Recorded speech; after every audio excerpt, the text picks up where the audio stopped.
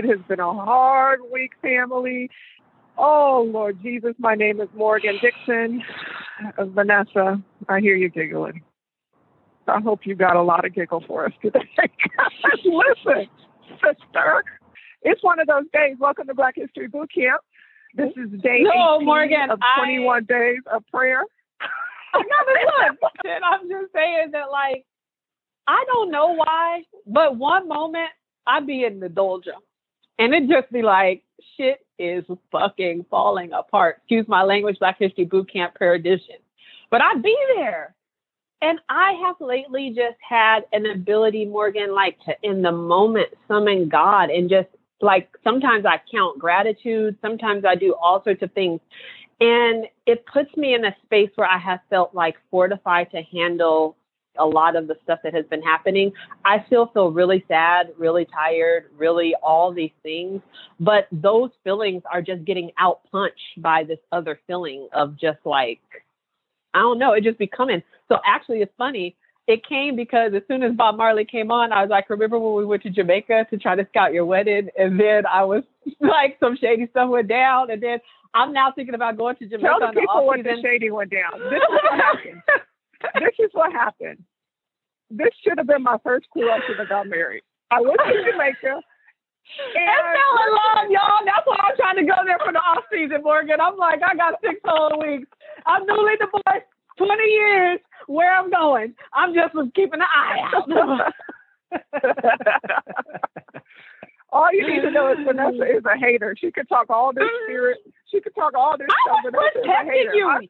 No, Morgan is the black friend in the horror movie who runs off while all the other girls are like, where'd she go? And then the killer is running after her. And you like, you ain't leave no phone number. You ain't leave no trace. Your mama taught you better than that. And now you got to give her a lecture instead of being happy about the situation. That's who you are. You be that black girl in the movie.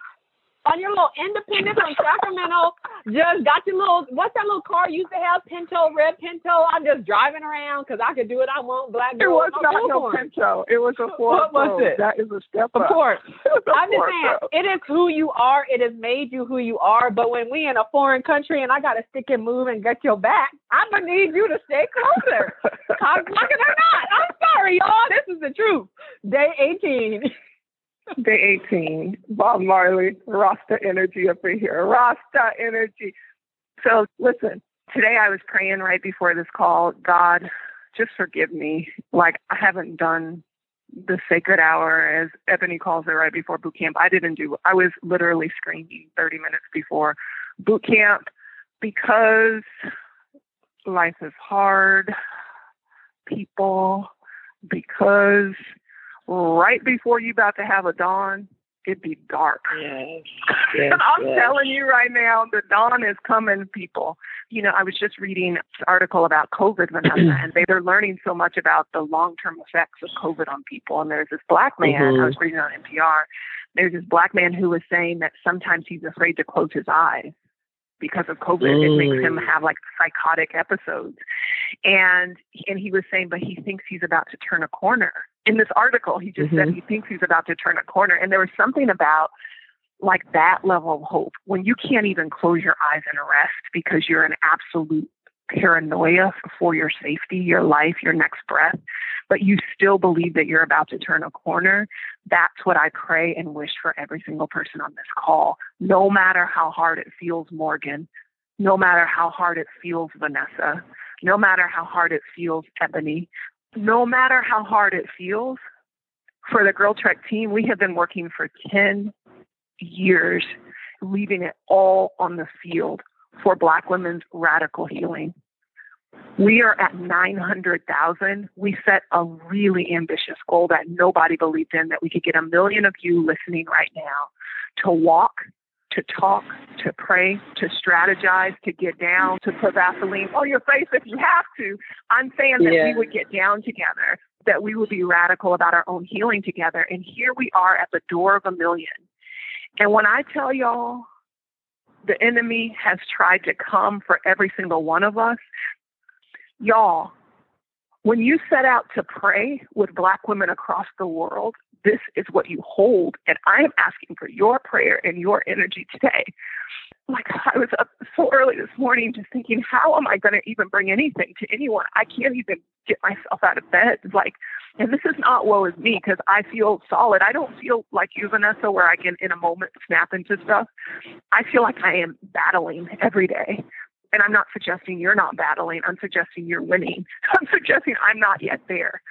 And I feel like I'm drowning so much. And I was like, just like with Dr. King, I actually need to listen today, y'all, because I don't know what's going on in Philadelphia, Vanessa. Somebody got shot. Did somebody get shot?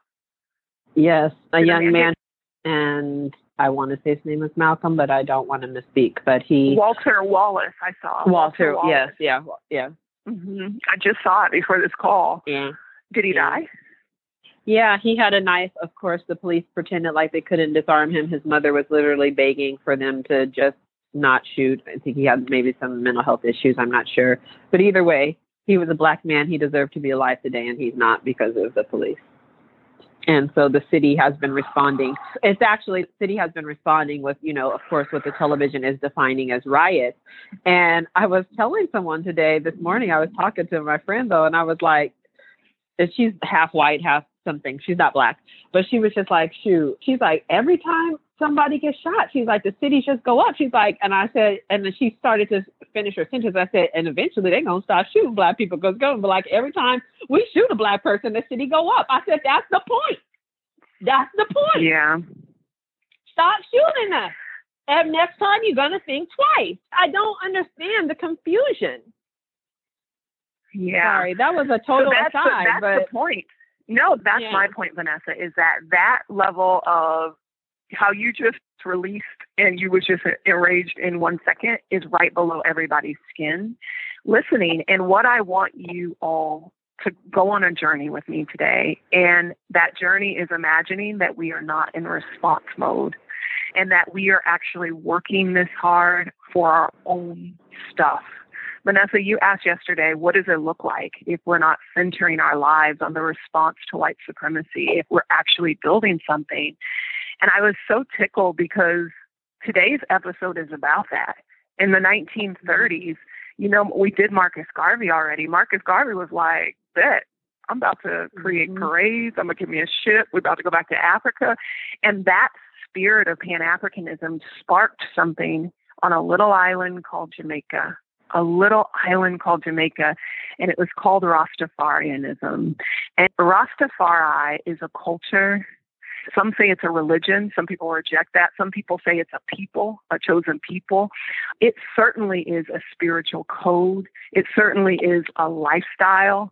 It is a brilliant, brilliant way to start to look for liberation in a different way. I love it as a case study for us. I love it as an option for people who are looking for something. Rastafari is really Bible-based and Christian-based, but it's African-centered. It's African-centered in this really beautiful way. So before we get into it, we promised you a concert. I want to cleanse the air with something so beautiful. Ebony, can you cue up just a minute? We ain't even going to play all the songs today for y'all. We're just going to go through a journey together. Let's start with Three Little Birds. Let's get our whole life together. Let's go ethereal on them. Let's change the mood, the whole atmosphere. Let's shift it with Brother Bob. Here we go. Hey, that's ethereal. Get you some.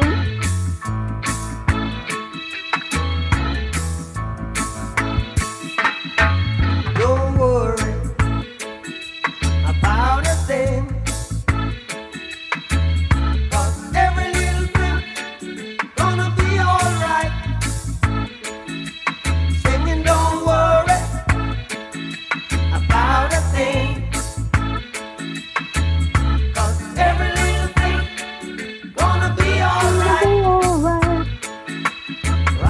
This morning, smile with the rising sun. Three little birds, it's by my doorstep, singing sweet songs of melodies pure and true, saying, this is my message to you. Singing, don't worry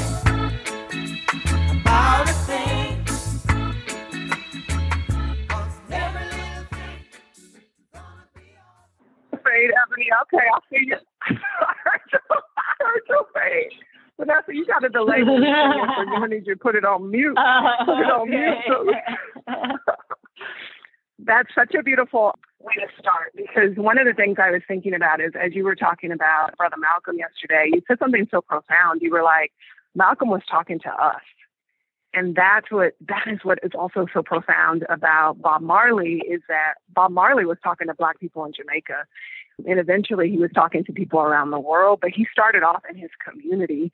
And so I don't know how much you all know about Bob Marley. Vanessa, I don't know how much you know about Bob I just Marley. found out the man was half white like 5 days ago. That's why I was like, I am so clueless. I watched that amazing documentary on him on Netflix, and I loved every minute of it, including when Rita Marley was like, first of all, I was the finest woman in the neighborhood. And she was like, and was nobody checking for no little light-skinned, short guy in Jamaica. She was like, I was looking for the tall, dark, and handsome. The way she told the story, it was like she was the powerful one in that relationship in many ways, and I loved hearing her perspective. So I did not know a lot, and I bet a lot of people don't know a lot either. Yeah, so Rita Marley is here in Ghana, got her citizenship.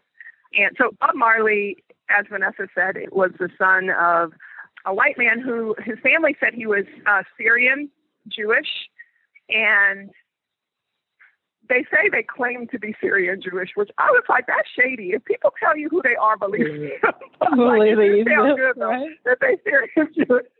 And his mom was an African woman who was living in Jamaica, and they had a baby, and that baby is Bob Marley. And what's so cool is I was thinking about the conversation we had about Stevie Wonder and his mom, is that actually at age 12, they were in St. Anne's. Shout out to St. Anne's, Jamaica. And when he was 12 years old, he was kind of an awkward bird because there was a bunch of African people on the island, and he was biracial. And so it was hard. It was hard for him to find his way. It was hard for him to find his voice. But boy, when he found his voice, he inspired the world. And so when he was 12 years old, Vanessa, his mom moved him one parish to another, and they moved to Trenchtown, Kingston. And it was hard. It was hard in Trenchtown. It was really, really, really hard in Kingston for him. And he had this friend who was Bunny Wailer, and his mom got with Bunny Wailer's dad, and they had a baby, right? But Bob Marley and Bunny Wailer was like friends, and they started making music together at 12. But when their parents got together, then they lived together, and they had a little sister together. Then voila, Bob and the Wailers. Bob and the Wailers. And that became the band. And I was like, thank God for his mama, who was like, first of all, this man is fun. I'm going to get with him. Second of all, we're going to go support this musical career. We're going to bring these people together. I'm going to move my son out the country into the big city, even though it's hard. Just taking risks. And I can't even imagine having a 12-year-old little boy and taking those sort of risks in my life. I can't imagine. So shout out to all the mothers out there who are doing the best they know how and don't even know how their good work, their good effort is going to pan out to save the world. So keep on mothering, y'all. So he started Bob Marley and the Wailers. They weren't Bob Marley and the Wailers then. They were just a group of friends who were really experimenting with music. They were getting R&B from the United States back then. You know, this was like the 50s, 60s. They were getting R&B, the best R&B ever on the radio. And they were mixing that with traditional ska, with different traditional music forms. And they created something and are some of the pioneers of a musical form we know now as reggae. And so reggae blew up the world. We know that. It's amazing. But one of the things I love most about reggae is that it was philosophy-based. It was almost like chant. It was so beautiful thinking about like how we can convey our religious fervor. And I'll talk about Rastafari in a second, but our religious fervor through music and song to amplify it to the world. But before I do, I promise a listening party. Let's listen to One Love. Here we go. Are you ready?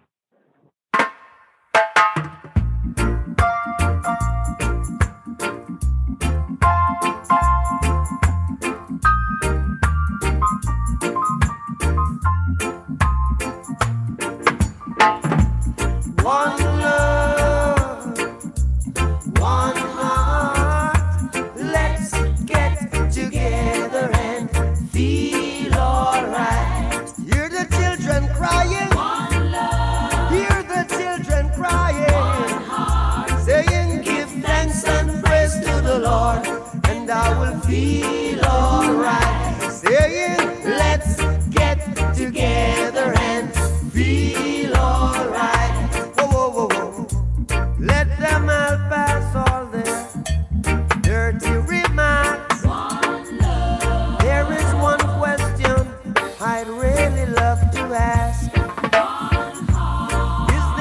bless for the hopeless sinners who has hurt all mankind. Just save his own belief. One love. What about a one heart? What about let's get together and feel alright? As it was in the beginning, one love. So shall it be in the end. It's so hard not to sing along. No, sing along. Just go on mute. Put it on mute. Let's get together. I was on mute singing, Vanessa. I was on mute singing, girl. You know what's so crazy about that song, Vanessa, is that song became one of his most popular songs. And I always didn't like that song because it was so commercial. And remember, One Love comes to Jamaica and feel all right. Remember that commercial? They used to come on? Yes, and I was like, no, Bob Marley says, let's get together and feel all right, not let's come to Jamaica. I was just saying, like, it became this kind of consumer anthem. But shout out to Jamaica and shout out to tourism dollars and shout out to Go Support a Black Country, who is on the tourism list. Like, Donna, come on out and support because people are hurting right now in the economy. But I'm just saying, I never really loved that song. But the more I get into it, One Love, let's get together and feel all right. It's like such an anthem and such a get on the beat with a pina colada. One of the things I totally agree that actually I always thought, why is this commercial song even good? And then I was like, I just didn't really get it until I got it and got deeper into his music. But one of the things to put even the song into perspective for people who don't know this part of the story is he was born on the land that his white grandfather owned in Jamaica. And I think the white Marley family was like the largest landowner or something, like one of the largest landowners in Jamaica. And because he was biracial, he said he felt like very outcast in Jamaica because Jamaica was like really rejecting things that were of colonialism. And they were like rising up in this pride and him being light skinned and his hair texture. And so he felt like very shunned as growing up as a young boy. And he found his place and identity in Rastafarianism. And so even to think of the song from that perspective as him as a Black man saying, please feed me, please like show this one love is really powerful. And then maybe the most powerful framing of it was in that documentary, Rita Marley was like, the irony of all of this is that the white Marley family for decades, has spent all this money working people to death and trying to take over and build their name. And she was like, and ironically, it became Bob Marley, the outcast son who they didn't want to honor, who has proliferated the Marley name heretofore. She was like, he reclaimed the legacy of the Marley name from them and he created a new legacy for it. So I love that, even thinking about the song in that context. Yes, I did. Heretofore. That was good, girl. That was good. That was good. You slid it in there too. It was good. Yeah. Yes, you're right. You're right. So, there's something so powerful about that. And one of the things that reminded me actually of Dr. King was that Bob Marley was deeply understood for his positivity. And part of that is because the songs that resonated with the world abroad, AKA white liberals, AKA the woman at the airport who got her hair braided in plaits with some beads, her, were the songs about love and about coming together in unity and all these sorts of universal values, which are really beautiful and powerful. But as a Black man, in the middle of the civil rights movement in Jamaica, home of the Maroons, of revolution, of people who were so close to African identity, you got to believe he started to have some songs that were more about revolution. And so let's start to get into that catalog. Let's get into that catalog. So, Ebony, let's start with Buffalo Soldier. Buffalo Soldier, dread like a rasta. In the heart of America. Come on, Buffalo. That's all I know. Do it in 30 seconds. Hey. Buffalo soldier, dread like a rasta. It was a buffalo soldier in the heart of America, stolen from Africa, brought to America, fighting an arrival, fighting for survival. I mean it when I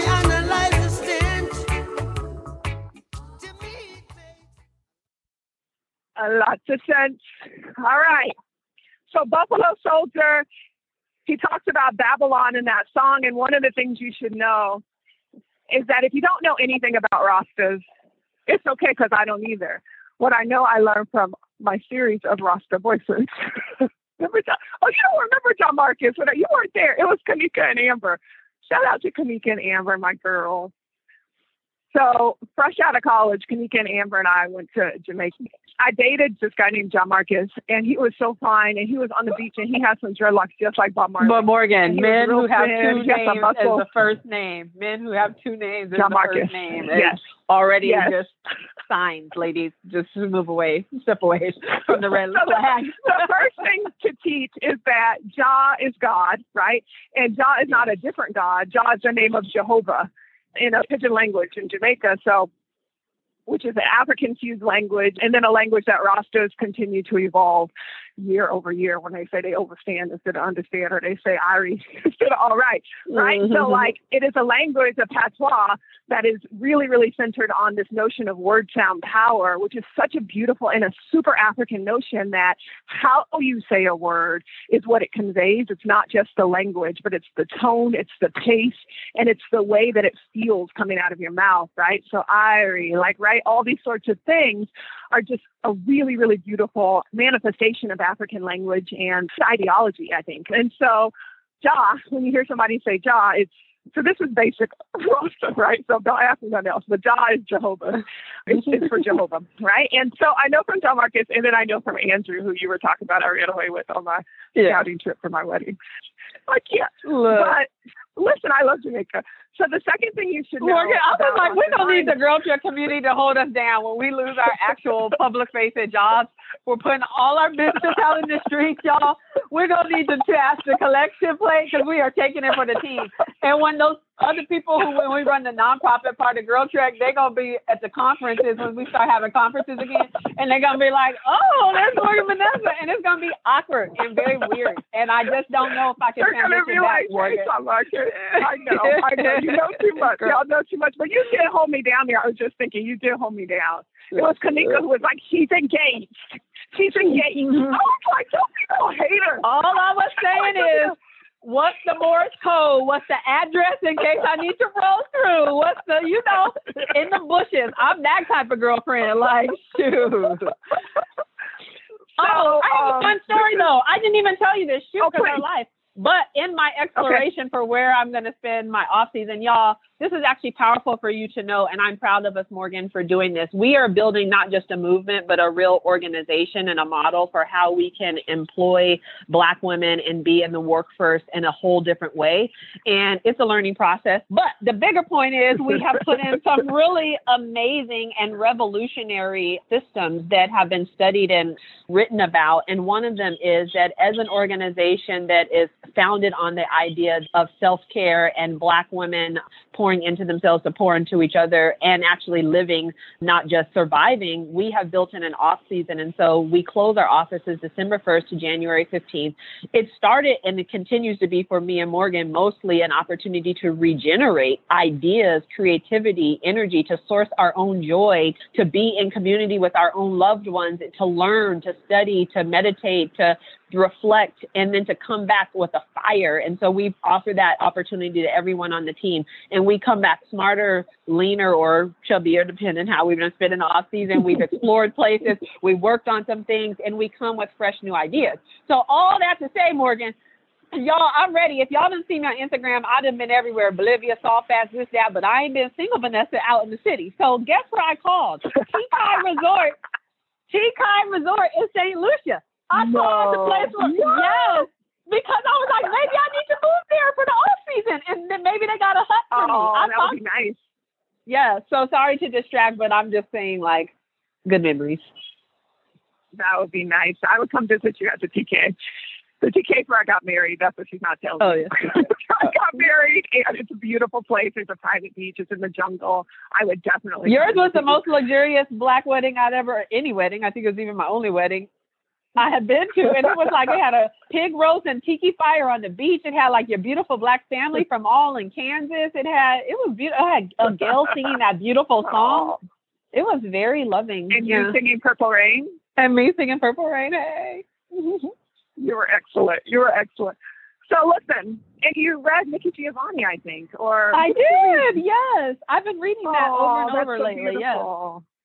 Shoot, I got my own love now. I was like, shoot, I got to put this on ice because I'm auditioning for this. Might be in my next rotation. Morgan, y'all, I got divorced, but I need everybody to know I might be the next Elizabeth Taylor or Jennifer Lopez, and I want to uplift those women and every woman who's in the fight because I don't play to lose. So it's like if I'm in the dating game, my expectation is this might be the love of my life, the new man. And I don't need no judgment if tomorrow I tell y'all I done ran off and got eloped or I done went down to Jamaica or St. Lucia's or whatever. Because Morgan, we ain't judging you. Because if that don't work out, I'll be on number 3, number 4. I don't know, but I'm going to keep trying just like Carol Morgan, your mama. Look. My mom was Elizabeth Taylor. Okay. That's shade. Josephine Baker got married 5 times. And when I showed you that video, she was still flirting at 67 with that man up on that thing. She was all in his face. I'm just saying Josephine Baker needs to also be in your list of role models. Yes, she do. And maybe Bob Marley. Bob Marley. I mean, Bob Marley had a gang of kids. Did you know, Vanessa, Bob Marley only lived to be 36 years old? I mean, it's unbelievable the kind of impact that people like Bob Marley passed away at 36, or Dr. King, who passed away at 39, or Malcolm X. How old was Malcolm X when he passed away? That's a good question. 30s or early 40s? Yeah, we'll have to look into it. But these very short, beautiful, sparky lives. And, you know, but he had a lot of kids in that lifetime because Rastafarians are all about love and nature. So I'm just saying that it is a really beautiful religion. In all seriousness, let me give the religion a due for the people who came on to really learn about Rastafari. So, first of all, you should know that in Revelation, there are lots and lots and lots of prophecies for the world, and particularly for what Rastas believe are Black people. And the main prophecy or the anchoring prophecy is that, you know, kind of God's people will have to escape or have an exodus out of Babylon. And Babylon is known as essentially everything that is white supremacy, like colonization, America, all this, and that we will have to suffer through things like slavery, things like this brother being shot yesterday, Walter Wallace, that we would have to suffer like just what feels like it's going to break us in order to make us stronger, because then we're going to have an exodus, and that exodus is going to be into Zion. And Zion, they believe actually that every single Black person should make a pilgrimage to Africa. It's why there are so many Rastas here in Ghana, and it's why Rita Marley bought a house here in Abri, Ghana. And so the idea is that we would return to, they say that Zion is Africa, right? And that we would return to Africa. So that's the concept. And then also look at that. Say that part again. Look, I'm just saying you return to Zion. Yeah, come on. I did return to Zion out of Babylon. Yeah. And one of the things that they believed also is that there would be a kind of Messiah that would come out of Africa and out of Egypt, because there's a scripture that underpins this.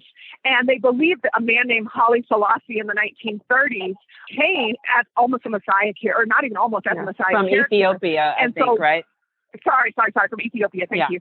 Thank you, Lord Jesus. Thank you. From Ethiopia. And so Rastafari actually is, Ras means Prince, or like Prince of Peace kind of thing. Ras, and then Tafari was his first name before he became Haile Selassie. So Rastafari. So Haile Selassie was really a second coming of revelation, and he did so much powerful work, actually, even including this. Remember we were talking about when Marcus Garvey went to that convention? And I was telling you, I think that's the convention where Haile Selassie made that really powerful statement about... Marcus Garvey is like, went to the convention when I coordinated and convened the convention, and all the people came to me. That's he convened that. He convened it in Harlem. Right. He wasn't no special guest. He wasn't no special guest in his own boule. I don't even know what the boule is. Awesome. Okay. So silly. But Haile Selassie made a really famous speech. And in that speech, he talked about a vision for Pan-Africanism and Black people around the world unifying and what justice actually looks like. And Bob Marley took that speech and he made this song here. So let's play, Ebony. Sorry, just kidding. Yo, DJ, drop that beat. Oh, Morgan, this came to me. No, wait. Do you think Boot Camp can ask DJ Beverly Bond if she could help with us DJ a million women celebration? Just saying, does somebody know her? I think it's a great idea. Yeah, can somebody tag her? We love her. We're fangirls. We're getting ready to celebrate a million. We're trying to figure it out. And man, she could DJ the best black girl healing party in America. So hook her up with us, please. Yes, Vanessa. And it's War No More Trouble. And I don't want to play that yet because I want to play that at the end as we all go out. I do want to play Redemption Song, but before we go there, I just want to give my final kind of anecdote about Bob Marley and why he personally inspires me so much. All kidding aside, and we love Rastas. We love you, Rastas. And Vanessa going to be in St. Lucia, there's a lot of Rastas. So I'm saying we love Rastas and Rasta girls, so shout out to the women as well. And we love this African-centered brand of Christianity that really does center on a couple of key tenets. One of them, Vanessa, is what you eat. Right? One of them is really, really, really being mindful of what you put into your temple. And so most Rastafarians are either vegan or vegetarian. And the ones who do eat meat don't eat pork, obviously, but they also don't eat shrimp or any of the kind of scavengers of the sea. And so they're really, really, really, really disciplined about what they eat. And it inspired me today, Vanessa. I ate a whole vegetarian meal. I was like, you can't be talking about Bob Marley and eating fried chicken. It's just not, you cannot do it. It's like the spirit is not going to be on you right. And I just wanted to encourage everybody. First of all, you just activated my hunger genes, and I have to give a shout out to this black restaurant in DC called Cane, y'all. CANE on H Street Northwest. It's a Trinidadian restaurant. And Morgan, I got me a whole vegetable bowl in there with some good jasmine rice. It got some like spices. It got from like West India curry. Like it's delicious, and I cannot wait to eat it after this walk. So good. It is so good. Delicious. I had fufu, and the soup was all vegetarian. It had like these really good mushrooms in it and okra, and it was spicy, and it was like burning my lips, but in a good way. And I was dipping it up with the fufu. It was so good. So I had that. And then I just had a revelation that meat has a yoke on me. And that any spiritual pathway that involves giving away meat, basically, I'm like, that ain't going to work for me. And I probably need to explore that deeper, y'all. So check in on me. I bought the Queen of Fool book. The first page, I was like, oh, I'll have to get back to this. It's like, it ain't even an exploration. You like, no chicken, this. It's a yoke on me. So I got to work on that. Nothing should be a master to us on earth like that. Not one thing should be a master to us. Nothing should be a master to us. And God created so many beautiful herbs and like minerals and stuff for us to have. And so many of us are eating the same thing, like starches and sugars, and we're addicted to that. And so I encourage you to eat everything colorful as a part of the Black agenda and leave everything white behind. That's ignorant. I know it's ignorant. But I'm talking about that sugar cane that we killed ourselves for. I'm talking about that flour. Leave it behind, y'all. Leave it behind. Fill and crowd in your plate. Leafy greens. Make you a pot of greens every week. You tripping if you're not. Somebody said that on Instagram a while ago. You're tripping if you're not making a pot of greens. And then just fill your plate with colorful things every single day, including herbs and trace minerals out there. And so figure out how to do that. Get with a community who's doing that well. Shout out to the Girl Trek gardeners who are planting gardens all across the country. We see y'all. I'll be seeing y'all harvest, doing great work. It's revolutionary. If I had Emory Douglas, the artist, skills in art and drawing and poster making, I would just take the most brilliant slogan that you just created, which is eat everything green as part of the Black agenda. And I would design a 1960s style poster and create a whole campaign. And I think that would be the movement that would get Black people like me who keep holding on to the chicken drum, understanding even the necessity of it. That could be a really good campaign. Oh, there's graphic designers out there. Somebody get on that because I do believe somebody, that's part not of the me. agenda. I can't be picking up on my ideas. I was just talking about it. Yes. No, but it was what we talked about yesterday. Where do we begin? And we begin inside. And even Vanessa, remember I had that really bad, it was almost like chronic arthritis or something. And I think it was a result from COVID or something. I'm not sure. I had chronic inflammation all over my body. And this guy came and gave me these it was like a herbal tea, but it was in a mayonnaise jar. But it was all of this, rosemary, thyme. I recognized the herbs, and it was hibiscus. It was anise. I don't even know if I'm saying that right. But then I just boiled it and drank it every day. And when I tell you, all the inflammation went down. And that's all disease is inflammation. So I just want you to know that we have an abundance of resources. So anyway, the other thing about Rastafarianism that I love is the notion of being natural.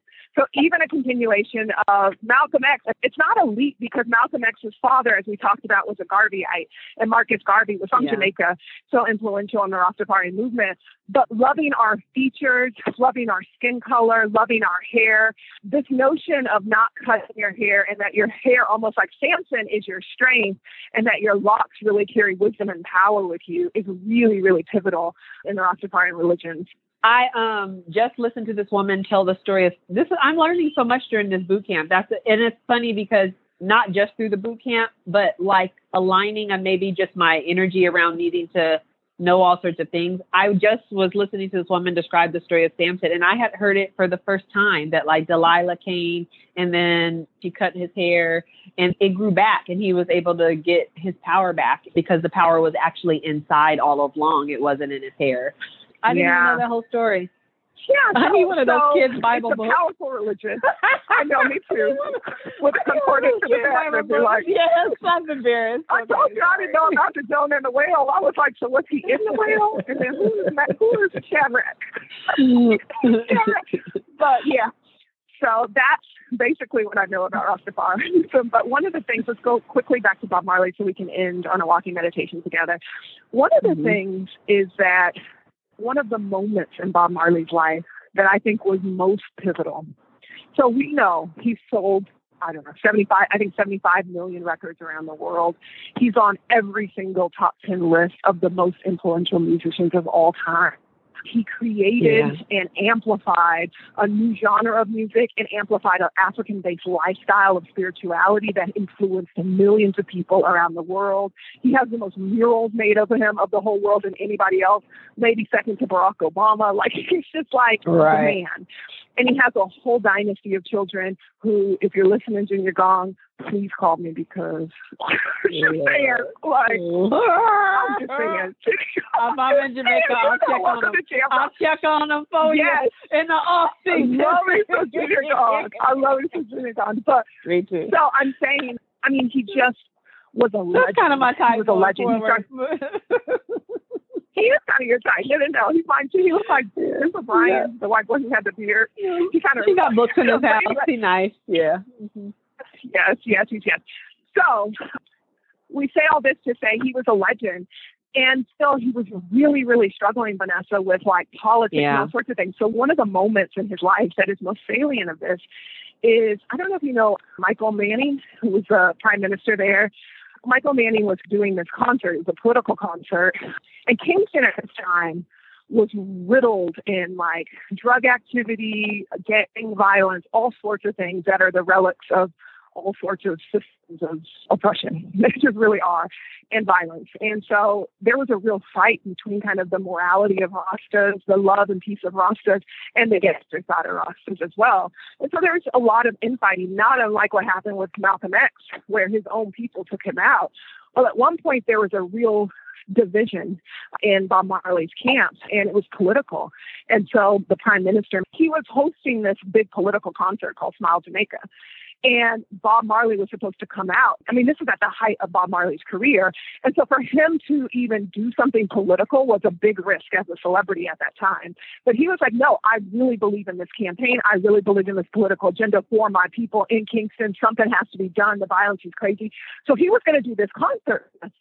Well, the political rivals didn't want him to do the concert because it was going to be a clear victory then for the prime minister. They were like, if Bob Marley does his concert, it's going to be a clear victory. So Vanessa, they shot his house. You probably saw this in the documentary. They shot up his house, these rivals. Some people think it's people he knew, like some people from his crew who had ventured off with the other politicians that had been paid off. And so they shot up his house, and Rita Marley got shot. Oh, you were talking about that big old book, the one I got. It's like 300 pages, The Seven Killings of... Oh, yes. I've been trying to read that book for 3 years. Yes, it is thick. You should read it. It's so good. It's so good. Yeah. But Rita Marley got shot. She said her dreadlocks protected her, which is really beautiful and just even poetic. And Bob Marley got shot in the chest, I think the arm or the leg or something, like one of his extremities. And Vanessa, the concert was in 2 days. Well, Bob Marley said, no, I'm going to the concert. And he was like, I don't care if they shot me. I'm going to the concert. And he said the wicked never take a day off, so I can't take a day off. And there was something so powerful about that as we are working ourselves to the bone, Vanessa, that this man was like, the wicked don't take any days off. This is my calling. I am going. And he went to that concert and 80,000 people came, and he came out on that stage. And when I tell you, that concert was one of the most spirit-filled musical performances I have ever seen, where this man, his tiny body is inhabited with God's spirit, where he is talking about Black liberation, where he is talking about freedom, where he is talking about African people around the world, right? So this is even before apartheid was over. So he was like, he had like a fire in his belly, and it was coming out in this like bright way. I cannot explain it. And it was like that moment that deeply inspires me. And I was like, we have to do Bob Marley as a spiritual warrior. Not only did he teach us a whole new religion, but in that moment, he became ethereal. Like, he became fearless and untouchable. And they won the election, and they turned around Jamaica, Black liberation, and he toured all over Africa, trying to unite Africa under one kind of diasporic Pan-African agenda. I mean, he's a powerful man. We lost Bob Marley too early. We lost him to melanoma. And so this is the flip side of natural medicine, is that, y'all, Eastern and Western medicine can live in the same body. So, like, also get the treatment that you need, get the prevention that you need. And Morgan, this feels like an appropriate time to interject with a reminder. October is Breast Cancer Awareness Month. So this is a reminder that it is actually October on our calendar and towards the end, and that in the season where we're being cautious about going to the doctor's office because of the pandemic, that we still have to, with wise wisdom, pay attention to our bodies, at least start with some self-breast exams, and then book your appointment and trust God gonna cover you, put your mask on, and get up in there. Do not skip your critical appointments. Thank you for that, Vanessa. And in the spirit of one amazing Bob Marley and the army of Rastafarians who support him around the world, I would like to play my favorite song, which uses the words of Haile Selassie. The song is War, and it goes into a song called No More Trouble. Be well, everybody. We will see you tomorrow. Thank you for walking with us. And listen to the song and let it rain over you like the rains of Zion. All right? We'll talk to you all soon.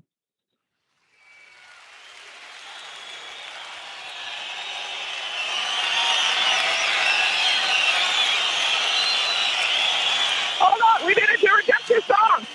Do we need to do it, Vanessa?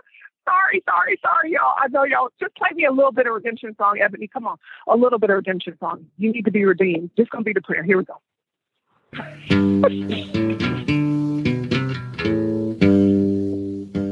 Hey.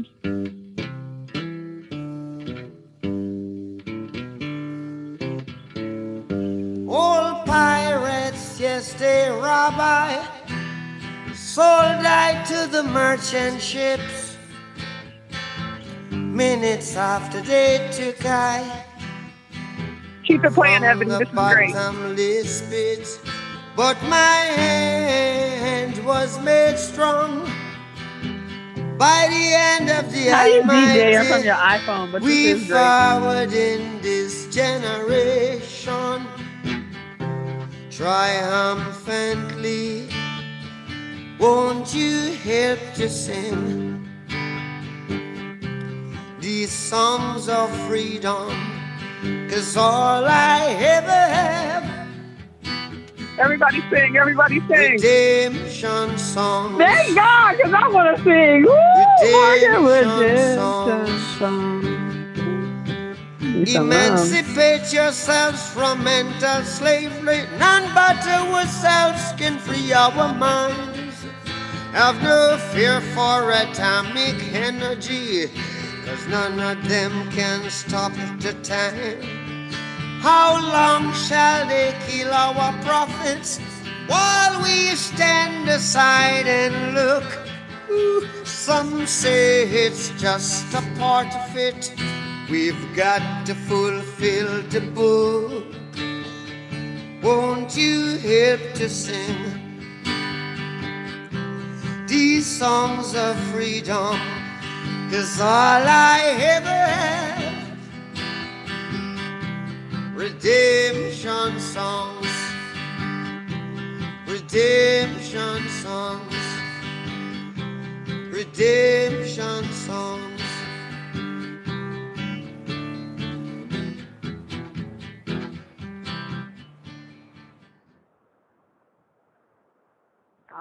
I love you all. Be well, everybody. Be redeemed. Vanessa, it's been so nice to talk to you. Ebony, thank you for everything. Ta-ta, everyone. Yeah. Bye, y'all.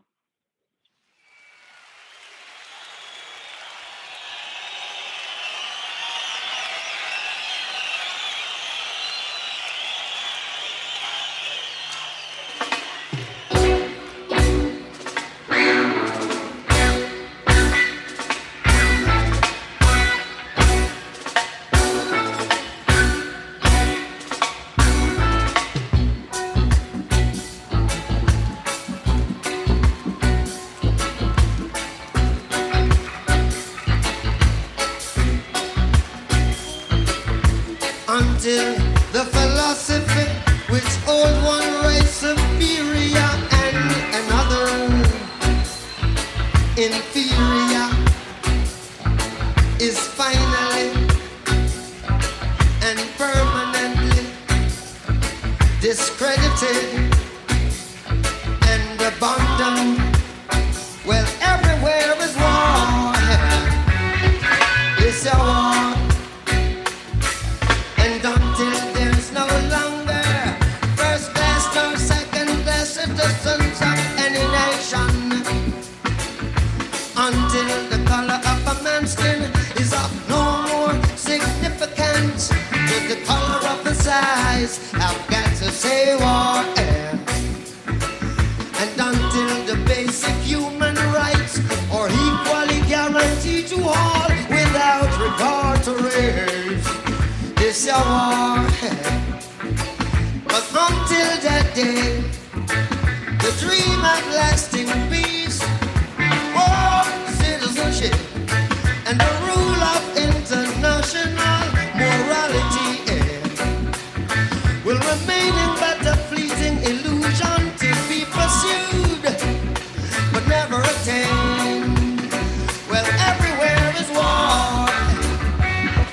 It's a war. War in the east, war in the west, war up north, war down south. It's a war, and the rumors of war. And until the ignoble and unhappy regime that hold our brothers in South Africa, yeah, South Africa, yeah, subhuman bondage have been toppled, utterly destroyed. Well, everywhere is everywhere, everywhere, everywhere, everywhere, everywhere, everywhere. War in the east, war in the west, war up north, war down south. It's a war, and the rumors of war. And